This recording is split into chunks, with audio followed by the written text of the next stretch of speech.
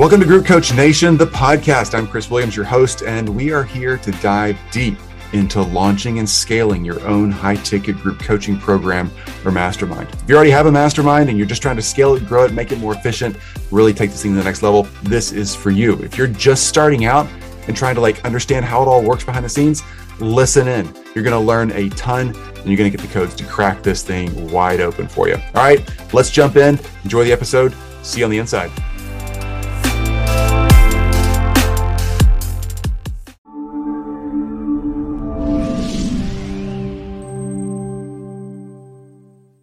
Hey, Group Coach Nation. Let's talk about scheduling this mastermind launch process. Now, I'm going to take this from two different directions. One, the direction of what does my daily calendar look like as we're launching or running a mastermind? We take a lot of people through this process, so I kind of have a really good feel of how that launch sequence goes, as opposed to what it looks like once you kind of get the kinks ironed out, right?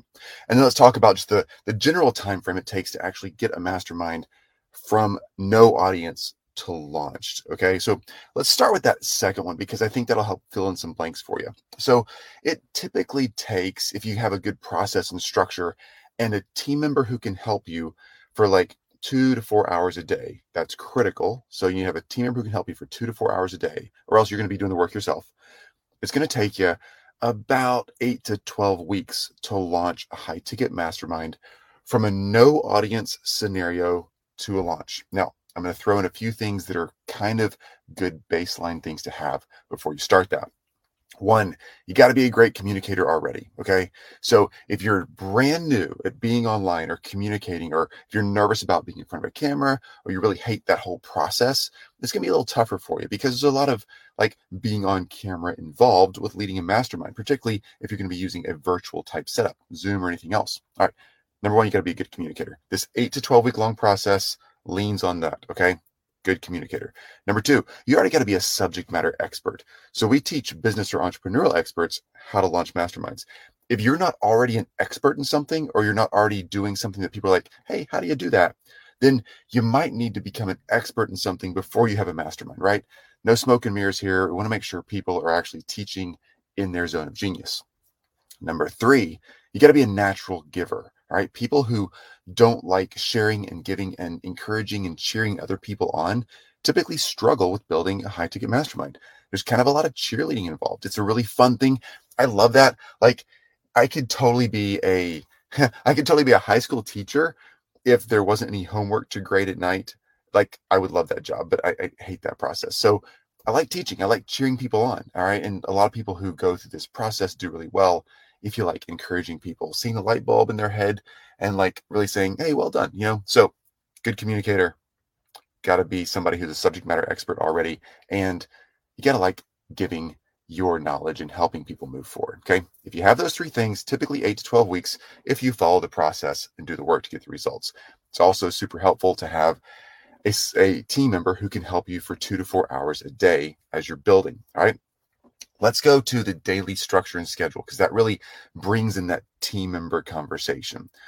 So I guess people ask me this a lot, and we track it on the calendar. It's typically 8 to 10 hours a week running our masterminds. Okay. So I'm kind of all in on this, right? So running a mastermind, and we run 2 at a time, typically our advanced and our pro level groups. It takes me 8 to 10 hours a week. Now that's pretty cool because it's not a lot of time, but I have support team, right? Okay. When we first started building our very first mastermind years ago, it was I think we were probably using a virtual administrator who was not a native English speaker, and we were selling to a primarily English speaking audience. And that person was helping us for about 3 hours a day. Okay. Helping us find the right leads, building a little community. And again, we launched our first one in 7 weeks. Again, 8 to 12 weeks is pretty typical. The people who go through our advanced training in our Group Coach Nation process, if you've gone to groupcoachnation.com, you'll see we have beginner, advanced, and pro levels. That advanced level is where we're putting you in a mastermind, and we're teaching how to build a mastermind. So all the systems, processes, everything's there.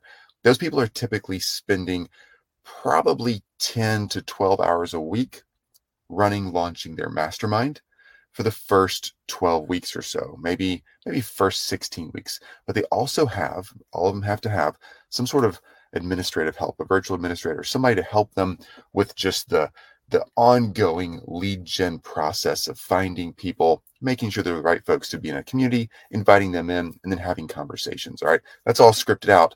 But ultimately, 2 to 4 hours a week of a virtual administrator is super helpful. And then also, really sorry, I'm just checking this out because I'm seeing that our streaming's having an issue, but I think you're still here. So way to go, guys. Way to hang in there. Also, it's that, 10 to 12 hours a week when you're in that launch sequence process. Now, let's talk about what that week looks like, okay? Your average week. I would totally recommend blocking out times on your calendar for major projects of building the mastermind, like maybe an hour a week where you can sit down and just think about the content you're going to deliver. And maybe an hour a week or 15 minutes a day to sit down with your administrator who's helping you do lead gen to make sure that process is going the way you think it should go, that they're actually finding the right people that are relevant to your market and your expertise. And then here's the big one, right? You got to have time to get on calls with people and find out what are their needs, and is your mastermind fulfilling that? And if so, inviting them into that process. This is a major thing you want to block out. Those calls can get kind of emotionally exhausting, even for extroverts. I'm an introvert, but even for extroverts, I find that those call blocks can start to take up a lot of emotional space, right? So you want to make sure you block that out. For me, I block those calls on Mondays and Tuesdays, all right? I typically flip-flop every other week. I'll be Monday morning one week, Tuesday afternoon that same week, and then the following week, it'll be Tuesday morning, Monday afternoon. There's no magic to that, okay? Some people pick all one day and they just blitz all their calls like on a Thursday. Some people like to mix it up and do, an hour or two each afternoon throughout the week. Whatever it's right for you. Ultimately, I find the only thing I find that's helpful is your people are going to need some morning and some afternoon times to book on your calendar. Other than that, if you pick all one day a week or mix it up Monday afternoon and Thursday morning or Friday morning, it doesn't matter. But people have morning and afternoon schedules, particularly if you're working in a space where there's like a little bit of folks calling in from, let's say, the UK and some people calling in from California in the US, then all of a sudden you're going to have people on far ends of your calendar spectrum, and they're going to want those morning and afternoons. I don't do anything after 4 o'clock any day. That is the latest period I ever work. And most days it's way sooner than that, like 1 or 2 o'clock when I get off. And I don't do anything typically that's earlier than 10 o'clock a.m. It is 9:38 a.m. when I'm recording this because I'm speaking today for another event. And so I'm sitting in my car waiting for that event to jump in. So that's why I'm here. Other than that, usually it's pretty tight in that spectrum of time. Okay. I also like having some space for those little team meetings. I mentioned that earlier, but ultimately figure out where those call blocks are going to go. I would not advise you just opening up your calendar wide open for call blocks. Block them in there. Otherwise, you're going to have like a call on a Tuesday morning and then one on a Tuesday afternoon and then maybe one on Wednesday and then 2 on Thursday. If it's just wide open, you're going to get so scattered around that it's going to drain you. And you're not going to have full on afternoons, mornings, or whole days to just conquer other projects and other workflows you already have going on in your life. So I like to put those calls in. Here's a way to kind of work around that. Let's say you want to be able to have more calls. You're just getting started. If there was 20 calls on your calendar, you would take it. Okay. Just simply on your calendaring app, make it where it's able to book you, let's say, on a Monday morning and a Wednesday afternoon for like 2 hours, 3 hours each space. All right. Leave that there until those 2 or 3 hours are full or almost full, and then open up Wednesday morning or Tuesday afternoon. Like open up little blocks as those original blocks get full. That way you can kind of compartmentalize and keep people in a safe little space. That way you're able to keep that calendar under control and you don't have emotionally pulling events all throughout your project time, and you'll be way more efficient. Hope that helps. That was a lot of information, I know, but these kind of questions pop up a lot. Particularly, how long does it take to launch a mastermind? And then what does my life look like while I'm launching? And that's it. All of the stuff I've just told you is assuming that you have no audience. Okay. Big assumption there. And I know that many of you do. And everybody who comes through our advanced group already has an existing voice, existing audience. They're already well known or fairly in a pretty good, strong network. I'm saying fairly and pretty good and all that stuff all together. They're already known as an expert, right? In a small community or large community, they already have a list. They might already have a podcast. They already have an email list. They already have some really good consulting. They're doing one-on-one or whatever. They already got stuff. But we still, even with those folks in the advanced group, we still go back and teach as if there is no pre-existing audience. It is super critical that even if you're an advanced person, you learn to do prospecting and selling as if that person's never heard of you before. It's really, really critical, because if you can do that, particularly in an organic space, it proves that you can make a sustainable mastermind model.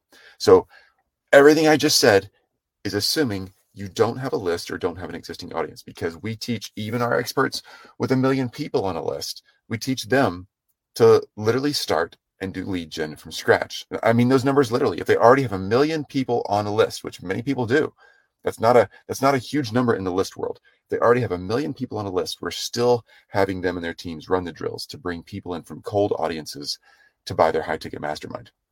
That is so critical to make sure it's sustainable. Otherwise, you could eventually exhaust your list, the low hanging fruit, and you'll be up a creek in 2 to 3 rounds of a mastermind launch. So there you go.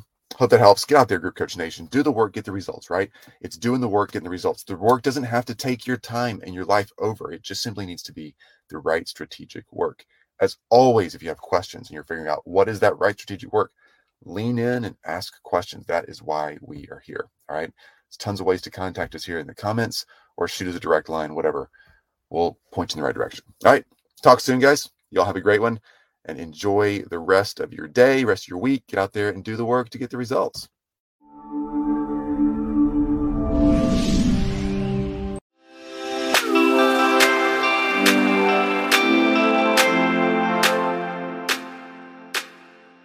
Hey everybody, Chris here again. Thanks for listening in. Hey, over at groupcoachnation.com, we have everything you need to sort this out for yourself. You can find out where you are in this continuum of launching, scaling, building, really taking your mastermind to the next level, or starting your brand new mastermind. That's right there at groupcoachnation.com. We have a ton of free resources and a ton of ways for you to find out where you are in the process, knowing exactly what to do next, so that you can do the work to get the results. You hear us say that a lot here at Group Coach Nation. Do the work, get the results. We just want you doing the right work. Don't want you wasting your time. It doesn't take a lot of time to build a mastermind. You just need the right strategy behind it. So go over to groupcoachnation.com, jump in, ask your questions, join the community, look at the resources, enjoy. It's there for you. Can't wait to see you there. We'll talk soon.